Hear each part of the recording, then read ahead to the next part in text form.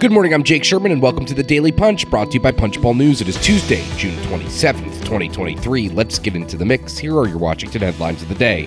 Number one, what to make of the push to expunge Trump's impeachment. Number two, how one of the House GOP's most vulnerable freshmen positions himself. And number three, the punch-up on maternal health. Let's get into it. Number one, top story in the Punchbowl News AM is we are reporting that the House Republican leadership is very skeptical about putting a resolution on the floor to expunge the second impeachment of former President Donald Trump. This was a bill filed by Elise Stefanik of New York, the House Republican Conference Chair, and Marjorie Taylor Greene of Georgia.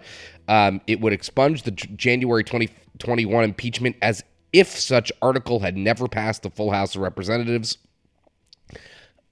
The difference is the only dissonance here is that it did pass the House of Representatives. And this comes despite the fact that Trump is under criminal investigation by special counsel Jack Smith over his role in the January 6th insurrection.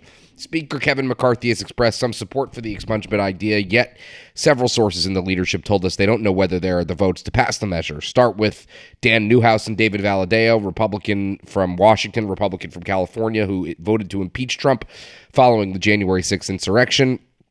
Taking up this resolution would put him in a tough spot. And then there are a host of Republican lawmakers who are in Biden districts.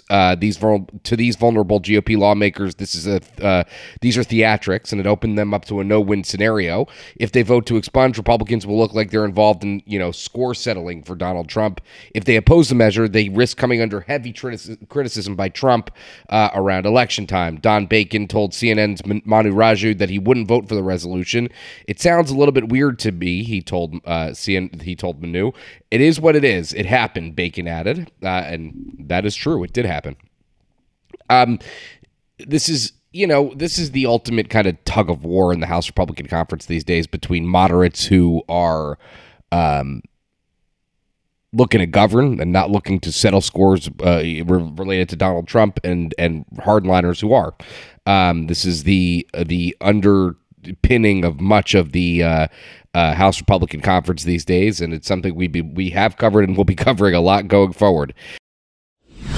Number two story of the day, the Republican who isn't keen to bash the Freedom Caucus, even though he won his district by a sliver of a margin. That's John Duarte. He won in 2022 by just under 600 votes. He said all of the wars between the right and the moderates in the conference they're not giant distractions. He said they're silly, but it's not a big deal. Duarte won a San Joaquin Valley seat in 2020 by, again, 600 votes, a seat that Joe Biden won by 11 points. That's amazing that there's a Republican in a seat that Biden won by 11 points.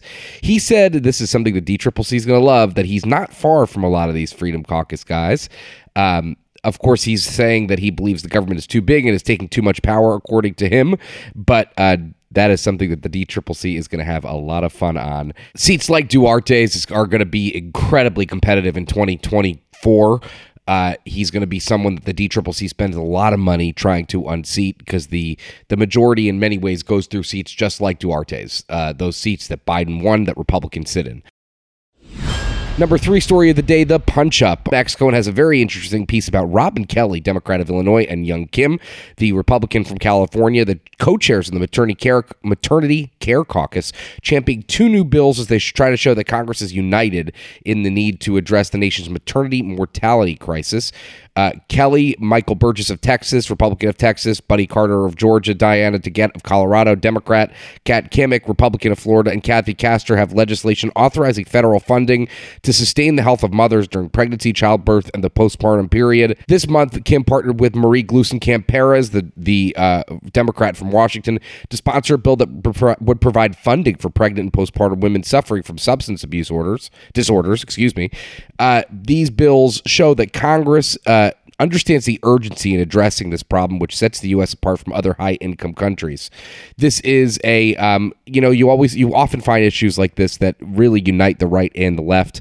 This is one of those issues. The Punch Up is doing an amazing job tackling some of these very critical issues this year. A new kind of chapter for the Punch Up as it shifts into a new topic area. Very proud of Max and the team for tackling these important issues. And with that, leave us a rating and review. You can subscribe to Punchbowl News at punchbowl.news. Have a great day and stay safe.